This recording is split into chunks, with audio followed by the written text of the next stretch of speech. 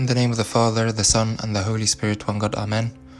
Our first verse today is from First Book of Samuel, chapter 17, verse 45.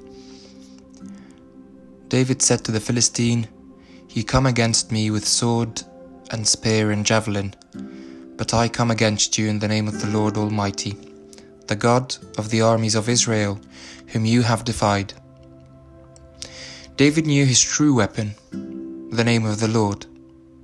He took off Saul's tunic and armor and put on God's armor, his name.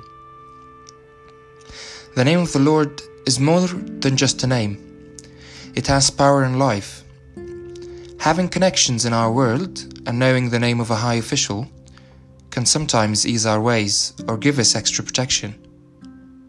But the name of the Lord opens up the gates of heaven. Solomon, David's son, said something really significant about God's name in the book of Proverbs, chapter 18 and verse 10. The name of the Lord is a fortified tower. The righteous run to it and are safe. Saints through history have taken refuge in God's name, and we all know about the Jesus prayer and how powerful it is. If we have God's name to utter in our shaken prayers in the midst of trials, tribulations and temptations, we will be saved. St. Peter confirmed that in Acts chapter 2 and verse 21, "And everyone who calls on the name of the Lord will be saved." Not only that, but Jesus himself demonstrated that.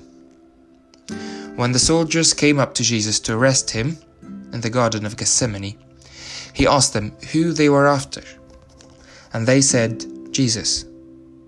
When Jesus said, "I am he," they drew back and fell to the ground, and that's in the Gospel of St. John, chapter 18 and verse 6. This is the same "I am" given by God to Moses as the name to reveal to the Israelites.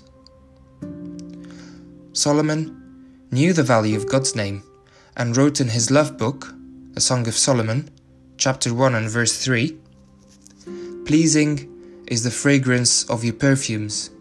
Your name is like perfume poured out." Amen.